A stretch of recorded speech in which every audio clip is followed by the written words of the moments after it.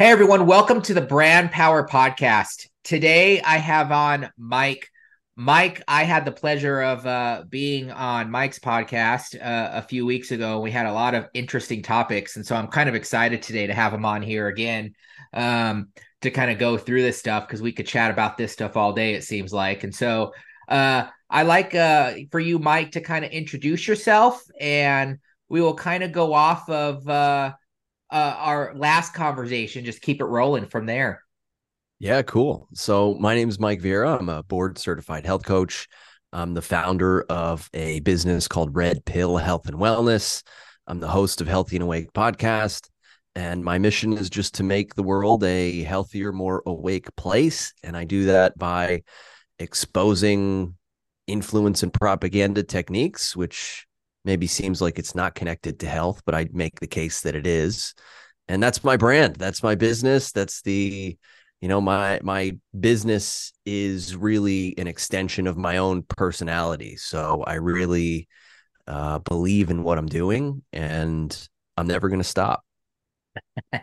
I love that. You already have a mission. You already have your vision for where you're taking this thing, and it probably is what helps get you up in the morning, which is beautiful. I want to hear a little bit more about your tagline and what you kind of brought up, the healthy and awake approach. Can you kind of emphasize that a little bit? Yeah, so there's a lot to that, I guess. So, healthy, I think, is obvious, but it's awake that really sticks out and people sometimes wonder about. And I do mean there's some layers to that. So awake is kind of self-awareness. Many of us are on autopilot. I mean, we have those mechanisms. We all have some degree of autopilot that we're all engaging in. But I think in today's society, sometimes we rely on that maybe a little too much. And so that's one aspect, is like waking up to really our full consciousness. But the other thing is what I mentioned earlier, and that's influence and propaganda, because many people are not awake to this at all. And a perfect example of this is like you go into Target. I want to buy just two things, and then you walk out and you buy 10 things. Well, you were influenced. You were not awake to the influence that was being thrown in your direction.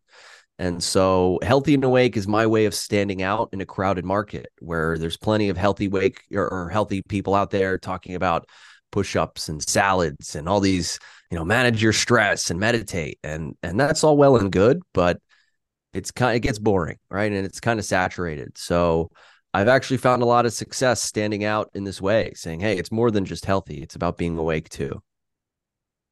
Nice. I love that because I think awake, you're right. I think that it could be multiple different avenues, correct? Uh I think, something that touched on from our last podcast was we talked about being awake in the premise of growing your own business because I have I've seen a tendency for business owners in every industry kind of get to a point where they kind of just follow the motions of what they think they're supposed to do, and the next thing they know they're running this business off of transactional type things, saying, oh, I need to do this, I need to do that, and they're not really awake, right? They haven't hit that aha moment in their head. They're like, what does success really look like for me? And I think from the consumer side of buying products, it's obvious. I just had a someone reach out to me through my Instagram account and say, hey, I'm a professional trainer. I worked at a gym, and I'm looking to, you know, start my own thing. And he's like, I see all these online things on how I can make $10,000 a month, and they're all saying the same things. And I'm like, all right, how do we get you to understand that, you can do this without those programs? You don't need to pay, you don't need to look at that number and think that, oh, this is what's going to help me get there. It could help, but that guru type mentality of, hey, they're just trying to persuade you into looking at an outcome that really at the end of the day that you may not need them for to get to where you want to go. Yeah, and sometimes listening to those types of people, it creates obstacles for ourselves, because let's say I want to build a business and I do want to be successful. I want to have a positive impact on the world. but this guy online told me that I have to do this his way, and I have to make $10,000 a month or else it's not even worth it. And then I feel like a failure and I don't even want to keep going because I'm making $100 a month and it feels like $10,000 a month is so far away. And really, it's a type of creating a false reality, because when you look at all the businesses out there, like the millions of businesses, they all had a different path. They all started from somewhere different. And for the longest time, I struggled, and it took me a while to get my message out there. I had a differently named business that the brand was awful. It wasn't very clear what I was trying to put out there. And, you know, if I had just listened to every guru that had popped up into my Facebook feed with their sponsored ads, I would have wasted a lot of money, a lot of time seeking and chasing goals that were their goals, not my own. So I think that's why it's important to have an understanding of our priorities and values so that we're not steered the wrong way when some shiny object appears in front of us. We can say, hey, I hear what you're saying, but this is what I stand for. I have my integrity, and I'm going to keep moving forward in this way, no matter what the challenges I face are. And even if I'm not making that $10,000 a month, I know eventually I'll get to where I want to be, or maybe where I need to be. And I'm just going to keep moving forward. You said something there that really intrigued me, and I actually wrote it down here. It said, "You're seeking their goals, not your own." And I think that that's very powerful, because I think that it brings this message of, and it's actually harder than it seems, but you brought in values. We talk a lot about values. We talk a lot about building your personal values. Me personally, I'm very into, if I'm going to build a brand for someone, I integrate personal development into the team, into the atmosphere of building these brands, because like you said, I believe that the business is only as strong as the leader and the leadership type roles in place to build that confidence, connection, and contribution. But going back to this, seeking these goals that are not your own,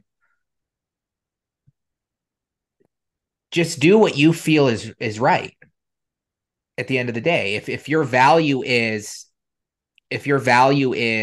integrity, and that's one of ours, it's integrity. I'm honest with everything I do. If a salesperson comes in to us per se, and they don't align with my values, let's just say they try to sell me after 10 seconds. That is me trying to reach their goal, not mine. Like you said, I will be like, I know in my heart that if I was to contact someone, I'd want the respect of them telling me no or telling me this. And so I will tell them no, because I know from an honesty standpoint, I'd rather them not waste their time with me so they can move on. So, do you have any aspects of your own values that you utilize on a daily basis through your brand, that you can see that have made an impact in how you have, we'll just say, become awake? Oh, 100%. And this is actually one of the things that I help the people that I work with as well. So, I mentioned propaganda is something that I talk about a lot, and we can get into that maybe later if you'd like. But one of the tactics around propaganda is indoctrination. And I know some that might have a seemingly negative connotation to it, but I mean it very neutrally. So indoctrination, basically this idea of instilling a type of doctrine, or in this case, values, right? So doctors, when they do their Hippocratic oath, they're basically indoctrinated. They have to recite this, and this is part of the doctrine they have to follow. So indoctrination can be used for good. And every morning when I wake up, I indoctrinate myself with a pledge to my own values. It's something that I created. I put time into it. It's changed and adapted over time, but it serves as a constant reminder, a constant compass of which way I should orient my behavior. And that's one of my favorite things to help people with, because I love hearing the different values that people have. Everything from truth and integrity and compassion, all the way to things like, hey, fixing my car is very valuable to me. So everybody has different values. And by having a process to make sure we don't forget our values, as in an indoctrination process, it really it's constantly programming ourselves so we never really get lost. We always have that the direction that we're heading in.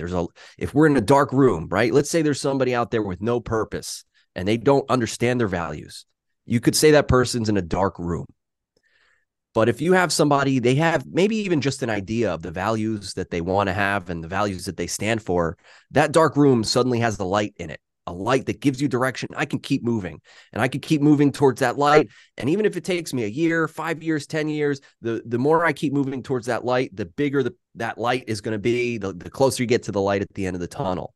And that's kind of my way of explaining the process that many of us go through as we get older. Because maybe there's some young people out there listening to this podcast. They have like, what, my values, like my purpose in life. I have no idea. I'm just a kid out here.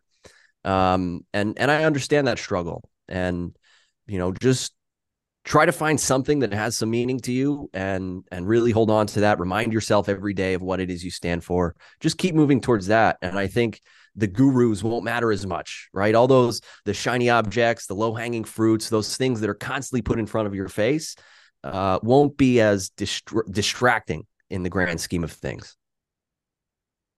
Yeah, it's funny from a certain perspective, you're kind of pushing people to understand that value is where value is perceived. Yeah. Because it seems like, yeah, there's a lot of people out there. I just got one from someone the other day in my LinkedIn inbox, which makes me cringe constantly when this happens. It's, hey, they connect with me, and sometimes I'll purposely dabble. I'll purposely dabble with accepting it, knowing the outcome of what's going to happen. I just want to see it to make sure that I'm on the right track with it. And he's like, I'll get you, 40 appointments a month, guaranteed with no money up front, no cost, and we'll get you the leads. And it seems too good to be true, right? That's what would be considered in your mind. Oh, this is great. But when you look at it from the outside, well, let me finish the story because I thought it was pretty funny. He writes, I have a question for you. And I never responded because it was late at night, and I'm like, oh, I know where this is going. He's not really going to ask me a question. He's going to ask, do I want this many people for this time or whatever? And so I asked him, and that's what he said. It was pretty spot on with that. But it was interesting to me because you look at the target market and you look at the brand, companies that are bigger, that have the values on wanting less risk and they want to provide the best values for their customers, aren't necessarily going to take a risk on something that's free.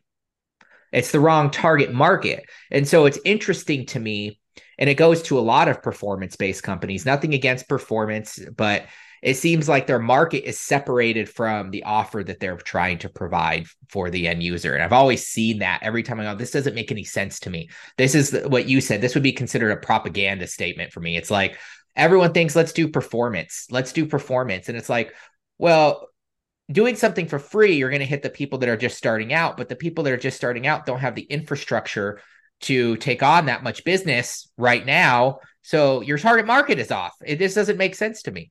But I just thought I'd rant about that because that just recently happened in my head. And I know you wanted to bring up propaganda a little bit as an example there. But it goes back to your values. I mean, I like to connect with people, like you said. So I'm not going to hire someone that I don't feel even match my values. So can you explain a little bit on how you have taken your values with your brand or with your clients, and how you have integrated that evolutionary process into yourself and into your clients' lives? I think the thing about my brand is it's entirely values. I mean, even the name Healthy and Awake, I'm putting two of my values right out there front and center. And that's one thing that has made it, easy to recognize what I stand for. When somebody comes across my work, either they get it and they like what I do and they follow me, they listen to the show, or maybe they don't get it, and in some instances they don't like it without really knowing much about it. Healthy and awake, for some reason, some people are like, oh, this is controversial, and they shy away. Well, there's always going to be some people like that, I think, for any business or brand. And if anything, that tells me that I'm doing something right, because I don't want to appeal to everybody, right? That means that if I'm trying to appeal to everybody, ultimately I'm going to appeal to nobody. So I'm very fortunate that by positioning my values so front and center the way that I have, I've built a community of people who share those same values. And so when it comes to the people I work with, it does make things a little bit easier, because we do have that in common, right? Either they are, hey, I'm healthy and awake, or hey, I get it and I want to be more healthy and more awake. And how can we do that? But I do want to be clear, because in my previous answer to your question, I'm saying, by having these values, it's easier to not get distracted by all these people trying to grab your attention and sell you something, and all these gurus. At the same time, there are people out there who are worth listening to. So I don't want to seem like I'm just trashing everybody. I mean, Yeah. yourself, you have a great business that you're putting something out there, and you do great work, and the people that you work with are pleased by the results. And same here, right? Like, I have people, I have to advertise myself, I have to market myself and put myself out there. And I take a lot of pride in the work that I do. I take it very seriously. So I do have compassion for those people who maybe feel a little lost, who maybe, whether Mhm. it's like, I don't know my values, or I don't know what the next step is for my business, or those sorts of things. I do have compassion for those people, because it can be tough. And unfortunately, sometimes the answer is getting burnt once or twice before you're like, oh man, like, I should not have invested in that video course for $3,000 that didn't tell me anything at all that I needed to know, right? That happens all the time. But there are definitely good people out here uh, doing good work. So I did want to just make that clear. Well, and you're 100% accurate. We all have trials and tribulations. I could list, all the failures I've taken over the last few years, and some of them have come down to, well, this is a necessary means, but then it when it one of our values is grit and perseverance. I'm always hey, grit is about working smarter, not harder. And so I'm always for, hey, I will try something, and I will give it a certain amount of time. And if it's not working, I'm sorry. It's not working, to try to help cut myself off from spending countless amounts of time with it. But back to what you were saying with the failures, there are some times when I have to look at certain things that I have tried or I'm trying, and like, I where I'm like, this is what, I've been there. Everyone says I need to do this, like, oh, this is what I need to do to grow, right? And sometimes it's taken 2, 3, 4, half a year, or even a year to realize, you know, I told myself this wasn't something that I valued. Like, I knew that this wasn't going to be something that, like, does something. And why do you think it's not working? It's because I don't value it. It's not bringing in the right people, because even the marketing directions and the channels you do are going to evolve that. So I would, back to your point, I get it. I think everyone like yourself, we've all been there, we've all done it. And sometimes you need some of those trials to get to Yeah. where you need to go, to understand, oh, maybe I just need to do this because this is more what I value. Oh, you're gonna fail at something, right? Nobody's gonna just make a perfect move every time. And I've heard people say it's very cliche, like, "Oh, I love failure," because, like, I don't love failure. If I'm failing, I'm not very happy about it. But I I do, do hate it. yeah, but I do love that I had the opportunity to learn, and that I'm not going to make that same stupid mistake again, right? So I don't love the actual failure while I'm in it, but I do love that I get it out of the way. Because, right, I have my business. I had the one that already failed. I've had all kinds of failures. That just means that I've learned from those mistakes, and that I'm closer to uh not failing at certain things, because all those mistakes, because I've learned from them, that just makes me better in certain areas, as long as I correct those mistakes. And when you compare that to somebody who's maybe afraid to even start because they don't want to fail, they don't want to make mistakes, that, I mean, those mistakes alone put me so much further ahead of those afraid people, right? So the mistakes, unfortunately, it's something we have to embrace. It just comes along with life. But If anything, it toughens you up a bit. It does. It does. And so let's talk a little bit about that and that the psychological counterpart of influence, because we kind of brought it up there a little bit when we talked about some of those gurus and some of those, those people that come in that, are trying things. How do you feel branding in itself can really mislead and or empower uh, consumers in their health choices?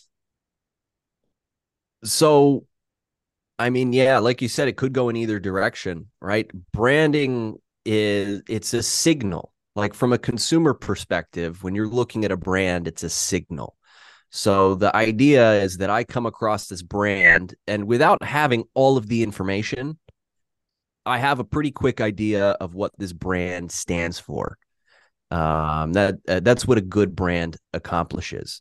I should understand on some level what let's call it personality, what your personality is like. Now, if I really like your personality, if I really like your brand, I might have an immediate trust for you without really knowing the actual facts, what you do for real, whether your mission is something that is just a public statement because it sounds nice, or whether you actually believe that and follow through. Right. So a brand can definitely mislead people. And a perfect example of that is many of these major pharmaceutical companies where people like, hey, they're helping people with their health. They're putting out medicines. This is a good company. I'm just going to trust them at face value. When in reality, if you look at the history of some of these pharmaceutical companies, you might find that they've done some evil, reprehensible things that have gotten them criminal penalties that they've had to pay billions of dollars for, and hurt many people deliberately selling contaminated medications. And just because that sounds conspiratorial, I'll be specific. Bayer was known to sell HIV contaminated medications to other countries. So, people can definitely get misled when it comes to brands. But at the same time, you might have a brand that is putting out signals that cause trust, and it's actually worthy of their trust, right? You have plenty of good charities and organizations that have their own brand, or legitimate good companies that do great work, have their brand that can build trust.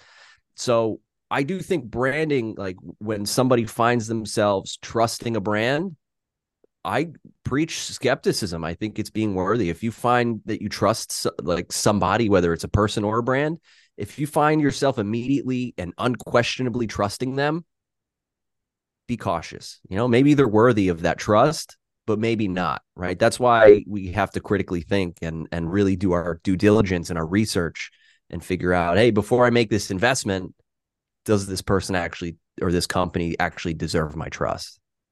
It's funny you say that because I was at an expo in LA last week, a couple weeks ago, doing a speaking gig on very similar topics that we're talking about now, and I was talking to someone, and he asked me what my superpower was, and funny enough, what came off the top of my head was I can tell the health of a company just by seeing the way their marketing is and the way they're perceived outside the business. And I thought it was really funny because that's kind of what we're talking about now. Like you can find a brand, and unfortunately, we all do this.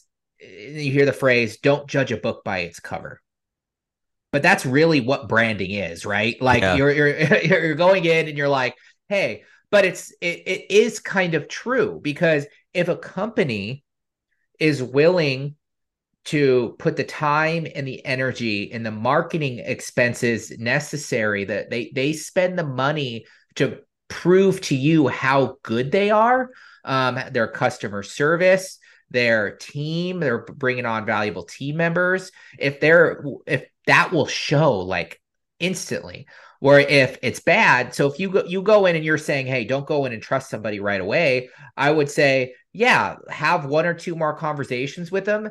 After your initial conversation, you will see quite fast, oh, like this guy's not really trustworthy. this guy is. Unfortunately, in today's environment, so many people are not awake that they just look at everything as transactional. They're like, give me a quote. I don't want to be in front of a person. I don't want to do that. And it takes them, sometimes some of them don't, but the ones that do understand that, hey, we're all in this together. Like let's all go towards the common good of contributing to people the best way we all can. And those are the kinds of people that you want to work with. And so that's where I think that you should start building your trust factor towards, is those like-minded people that you can connect with.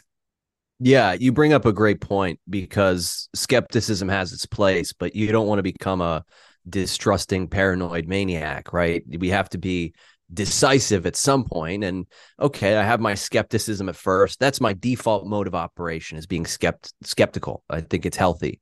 But at some point, I have to be decisive. I can't just go around distrusting everybody all the time. That's not conducive to communication, cooperation, success, community. It's really anything. So while I do recommend having a scrutinizing eye when it comes to investing in professional relationships or support or anything like that, there are people out there who are certainly worthy of trust, and it's up to you to actually make that decision and be decisive.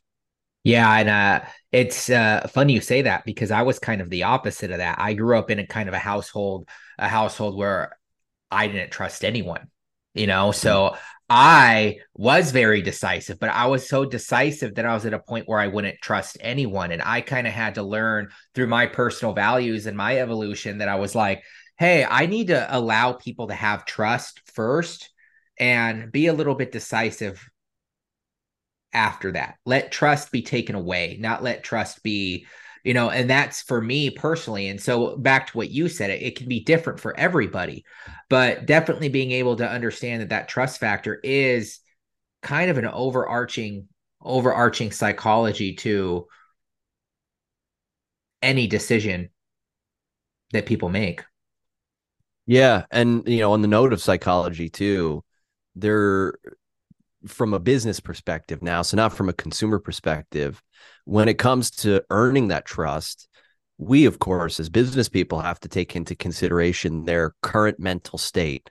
So I'm sure maybe you're aware, like when you're trying to target people in marketing, one thing we often take into consideration is what is their current level of awareness. So are they not even problem aware? Like, do they not have the awareness that they even have this problem in the first place? Are they problem aware, but they're not solution aware? So that's a whole separate mode of approach in talking to these types of people. Okay, so are they problem aware and solution aware? So do they know the problem they have, and are they currently like looking for other solutions? And so there are all these different stages where somebody could be at. And if you're talking to somebody who is not problem aware or solution aware, they don't even know they have this problem that you have the solution to. It's going to be a lot harder to gain their trust, possibly, if you have to like not only sell them on your solution, but you have to point out that they have this problem in the first place. And so that could take a lot more work.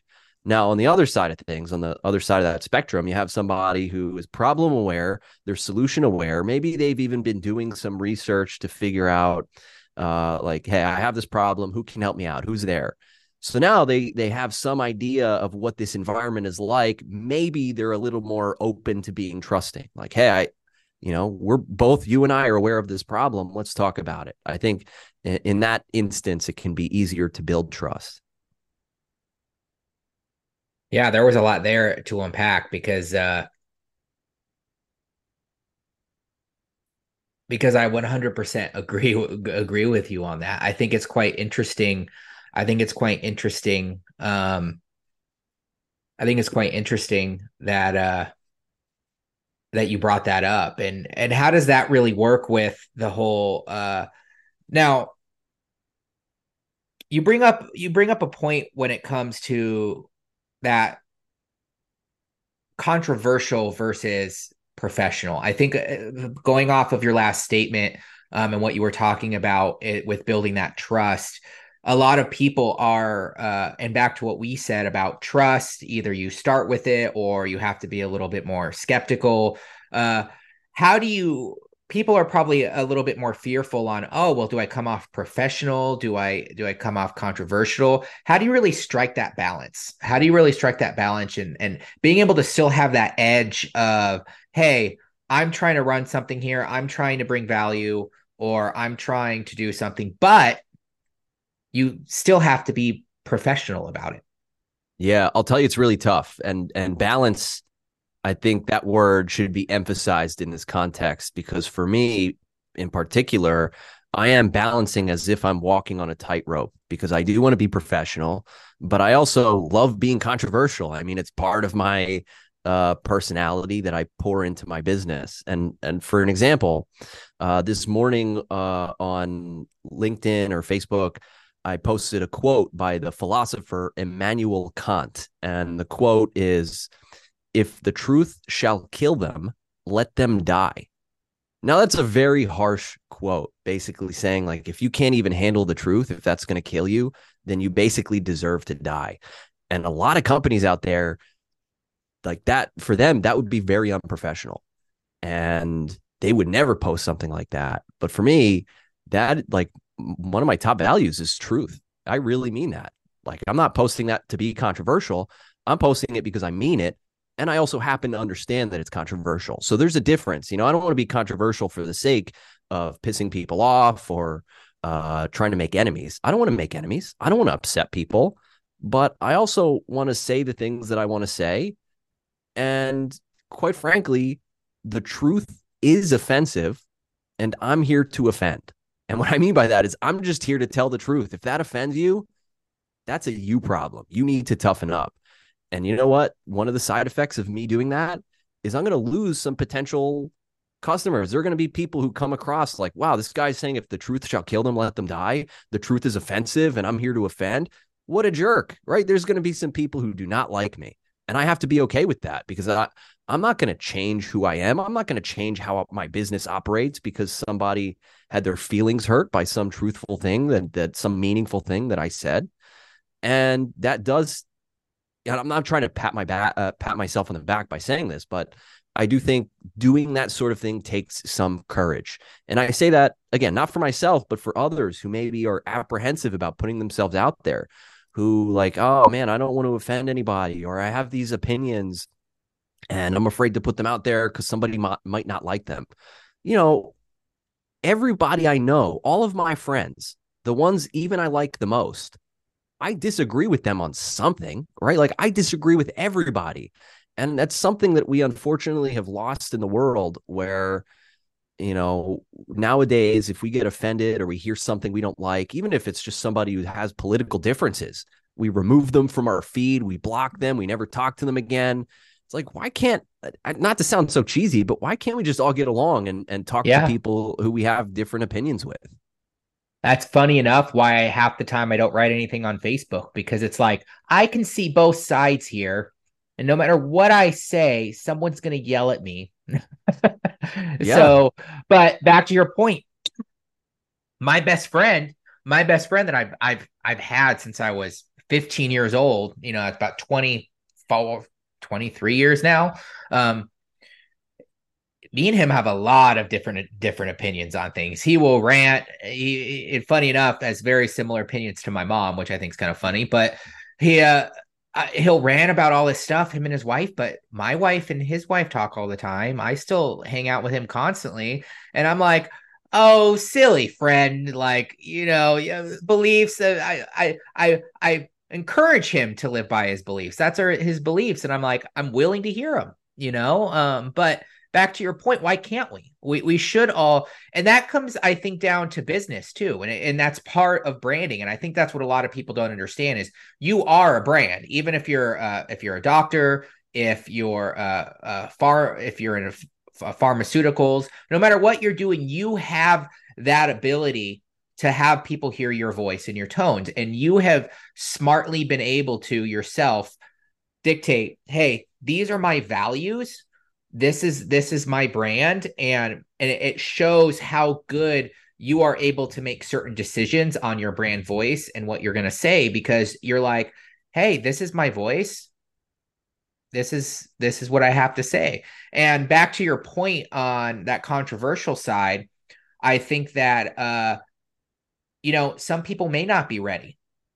Some people may not be ready to hear it, but I always say it in my industry and what we do with the branding and the stuff. There are people that aren't awake yet. Like you would probably say they're just not awake yet. But for me, I was like, people don't see value because they don't necessarily understand or perceive the need for that value yet. So how are they going to see value if they don't understand the value yet?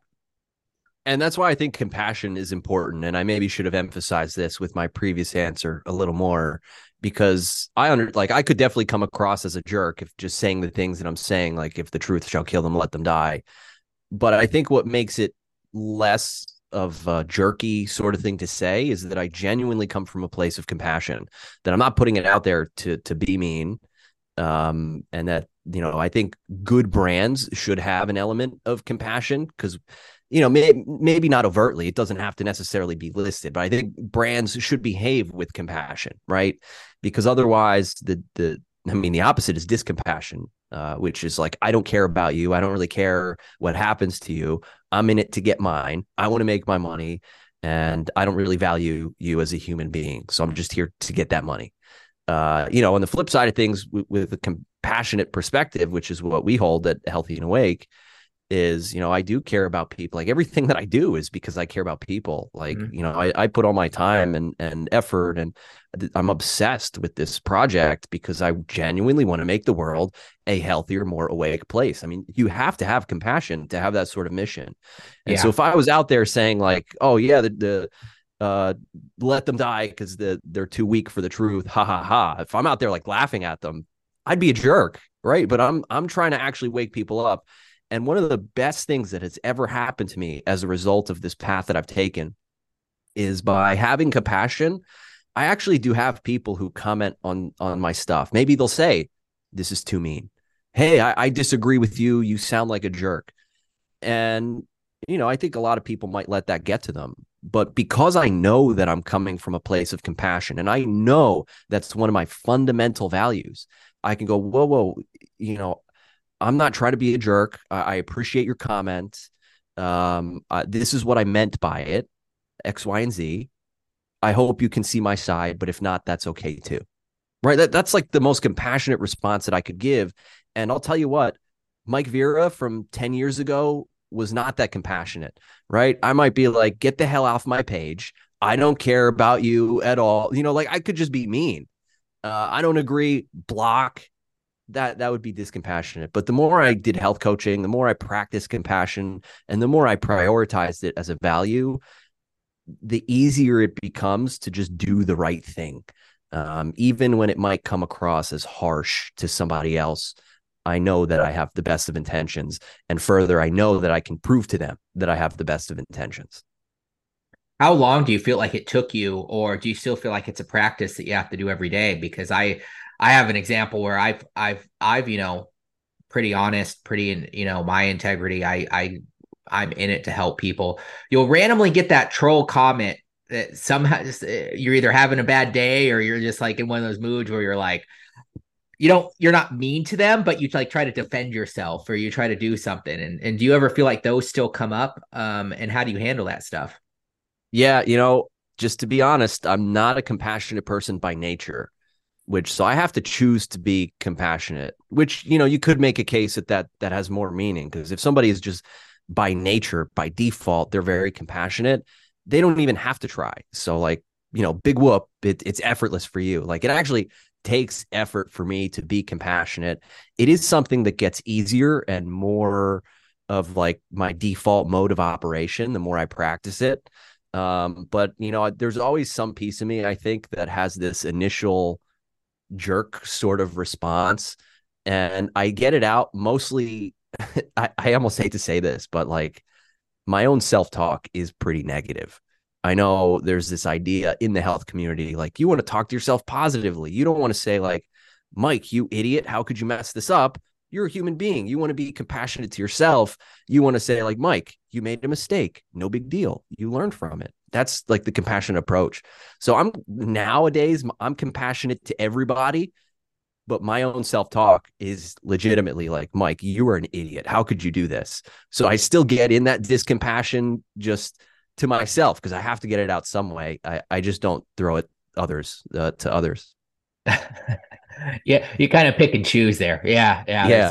Yeah. There's sometimes I'm the same way. I try my best, but if someone's purposely, that they're just being they're just being an a-hole on purpose because and if you've ever read the four agreements, one of the agreements is they're really pushing off their negativity onto you. And so it's that concept of, hey, they're just I have to sit down, like, they're just going through their life stuff right now. They're not meant to be hurtful for you. They just, for some reason, feel like this is going to make them feel better.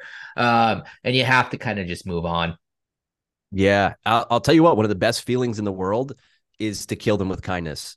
Like if you have some kind of troll, because believe me, I used to love just feeding the trolls and really engaging in that back and forth. Like, oh, I got the best line here. I'm really going to win. And I'm typing away on the computer. It's so satisfying for me lately to engage with those trolls and just be like, hey, just be 110% compassionate. It's become fun. Like, hey, it sounds like you're maybe going through something. I hear frustration here.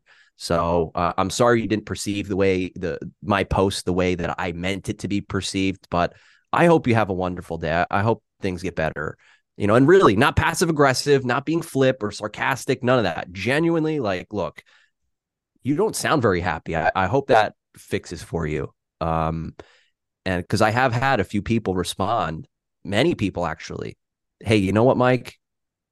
I realized I was being a jerk and I'm sorry. And then those people become like my best followers. They listen to every single podcast because, again, I'm genuinely being compassionate. It's something I don't know. It does take work. It does take practice constantly. But the more I think about it, maybe some kind of switch has flipped in me just from practicing it so much.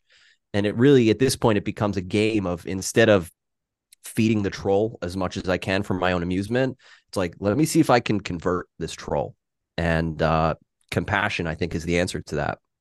It is a nice way to do it. I've actually seen it vice versa too. Like when I'm like, having to catch myself if I do something that I'm like, why am I writing this? Like, and I turn around and be like, you know what? I apologize. Like, I had a bad day that had Yeah, nothing to do yeah. with you. I'm calling my own fault here. Like, I don't know why I did this. This is not part of my values. And sometimes you have to. And with that whole concept, we're talking a lot about social media here. Um,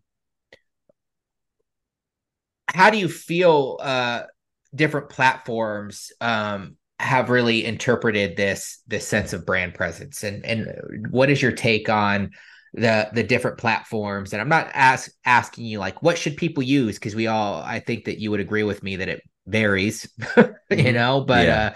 uh what do you feel like the role of social media isn't just playing right now, but where you feel like hopefully with the impact that you're not just making, but the impact of making this positive difference, the role of social media where it could go if done correctly? Yeah, great question. The landscape out there right now, social media is pretty weird because there are, a bunch of social media sites, obviously, some of them more popular than others. But what I spend a lot of time thinking about is, unfortunately, censorship that goes on and suppression and shadow banning. One of the things that happens with a lot of my messaging is, when I talk about propaganda and I can often be specific about institutions and some of the things that I don't agree with and what they're saying. When you do that sort of thing, it does tend to step on toes.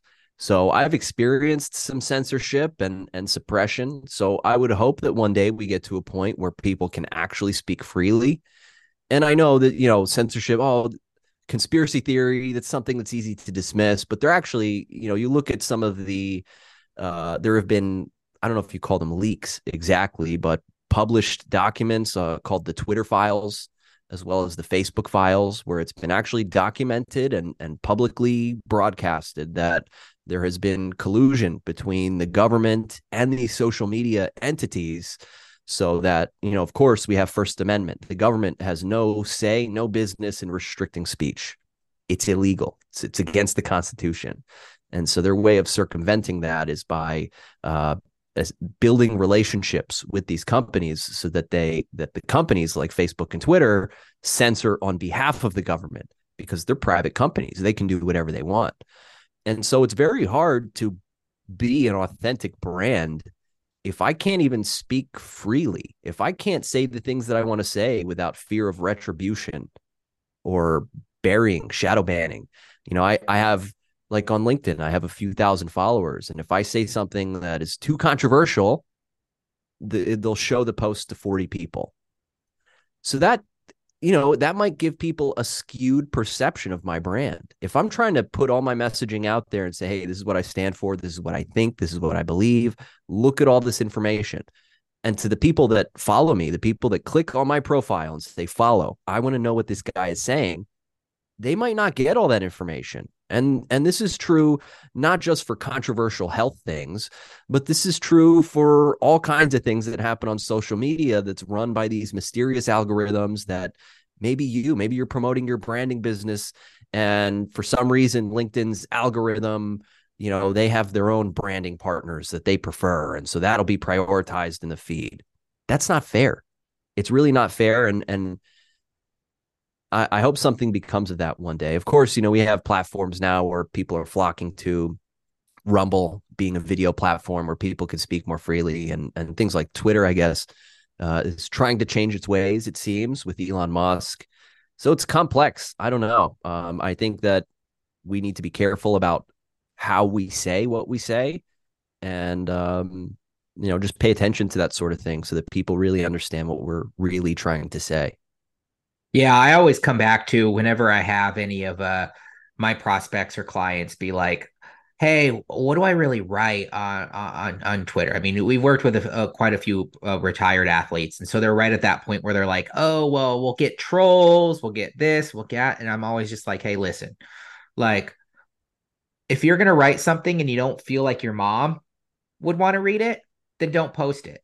Stick away from racial, stick away from stuff that's just hurtful or just doesn't make sense. And I would love to see these platforms. I agree with you. I think censorship in the regards of freedom of speech is bad. I don't think that we should have that. And I know what files you're talking about because I looked through those myself when I was like, oh yeah, here we go. Like, and I'm more like that. I'm like a Neil, what is his name? Neil deGrasse Tyson. I'm more of a, hey, like I get it, but I need some proof. Like if Yeah. you give me proof, then I'll be on board with it. But I feel like if they just did something similar to, because I do feel like there is some censorship opportunities that would make sense, but I think it's very similar to like gaming or movies. Like I'm not going to have my 4-year-old son go to, a Freddy Krueger movie. That's why it's Right. rated R, So if they had some sort of stipulations to more demo out by age, just because certain topics should not be talked to around children yet, or certain people of certain ages, then that would make sense. But I feel like should be much more of a like a setting. Like, hey, I think YouTube somewhat does this now where they're like, but I feel like YouTube just does it for the monetization purposes. Like, oh, is this for the kids or is it for the adults? Like just do something in a sense that could allow different ages to view what's appropriate for their age. And I think that that's something that could help, but I would agree with you that back to the propaganda standpoint, if we were to put something in like that, I feel like it would just get taken advantage of and something worse would come out of it. Yeah, it's a delicate process because you're right. There are some things like if I was putting like egregious violent material out there, or naked people, like yeah, that should maybe, I don't know if censored is the right word, but there should be some kind of protocol in place for materials that might be particularly shocking to view or read. But I certainly don't want some tech company policing what I'm allowed to say or what I'm allowed to see, right? Because I'm not just getting censored, but maybe some of the stuff that I want to read from other people is getting censored. And not only does that contribute to weakness, because it's like, oh, you're going to police my world and you're going to tell me this is too tough for me, right? So let's say they succeed and they eliminate everything that's offensive in the slightest and they nerf the world. Well, do you think a soft, cushy, nerfed world is going to contribute to anything productive or any kind of strength at all? Because now, anytime in this nerfed world, anytime somebody comes across anything, even at 1% offensive, it's like, oh my God, I've never seen anything like this before. So it does weaken the mind, and it actually prevents critical thinking. I mean, there's a reason the First Amendment is there in the first place, a lot of reasons, but one of them is so that we have the ability to maintain sovereignty over our thought process. Like, who are you to tell me that I can't put out this information? Who are you to tell me I can't read this information? It's ridiculous. And so, it's one of the challenges that I think many of us face. And it's not just health, it's not just politics. It really is reaching into a lot of different areas in life now, unfortunately, like you said, partially because of advertising. And the irony of this all is, as we're recording this, currently there are all kinds of videos on Facebook and Instagram and you name it of horrible videos coming out of Israel and really actually violent stuff. But meanwhile, if I criticize the World Health Organization, I'm the one taken down. So what a Yeah. crazy world we live in. Yeah. Yeah. I actually, and I won't get too much into this because I don't want to get this taken down either. But Right, right. but when we were at my expo, I actually had someone from Ukraine come up to me, and he started talking to me on the side, and it was quite interesting because I won't get too much into it, but he talked a lot about, he was actually the opposite of what most people are hearing online, because he's like, dude, I live there, man. Like I saw it all. And so like I know like how that government, both those governments are run. And everything I watch on TV is just like, it's just a joke. Is Yeah. like, it makes no sense. um but yeah, we could probably talk about this all day. I don't want to keep you too much longer. I think we nailed quite a bit on this propaganda stuff. Where can people find you if they want to listen to your podcast or any further information that you may want to provide them? Yeah, my main website is redpillhealthandwellness.com, which I know is a lot to type. So if you go to mikevera.com, that takes you, it redirects you to a section of my website with all my social media, with my podcasts and all that. If I may, I actually have a new program that I can plug as well, if that's okay. Yeah, definitely. So one of the things that I help people with the most is standard operating procedures. It's basically a way to any of the goals, habits, business, personal stuff that you build for yourself. It's basically a way to make it permanent and maintain that consistency. It's called creating time wealth. And the whole concept is that time can be managed the same way that people manage money. I mean, you bet people sit down, they spend a lot of time and effort to manage money and make sure that they get the most of it. Well, those same techniques and approaches can be applied to managing your time so that you can actually have wealth when it comes to time. And right now that program is on pre-sale. So the full price is $99, but right now it's $24. So it's for pre-sale. It goes for full launch in December. I really think it's going to improve a lot of lives. I really believe it's going to change the world. I'll say it. So I'm excited to have that out there, creating time wealth. Beautiful. I think it's very intriguing. We have a course that we've been in development for quite some time now, of just really a time management course in itself. And so I agree with you. Time is wealth. I think that's a good title you have there. And so I'm excited to hear more about it. Just send me a link over. I'll put it into the description with your website as well, so that people could get that discount if they get it before December. But again, Mike, I really do appreciate you being on. We should keep this a recurring thing. I think that we should have some additional podcasts in the future. I feel like we have a lot in common here as we continue to push stuff. So again, I appreciate for you coming on, and I thank you everyone for listening to another episode of the Brand Power Podcast. And I hope to see you all and hear you all soon.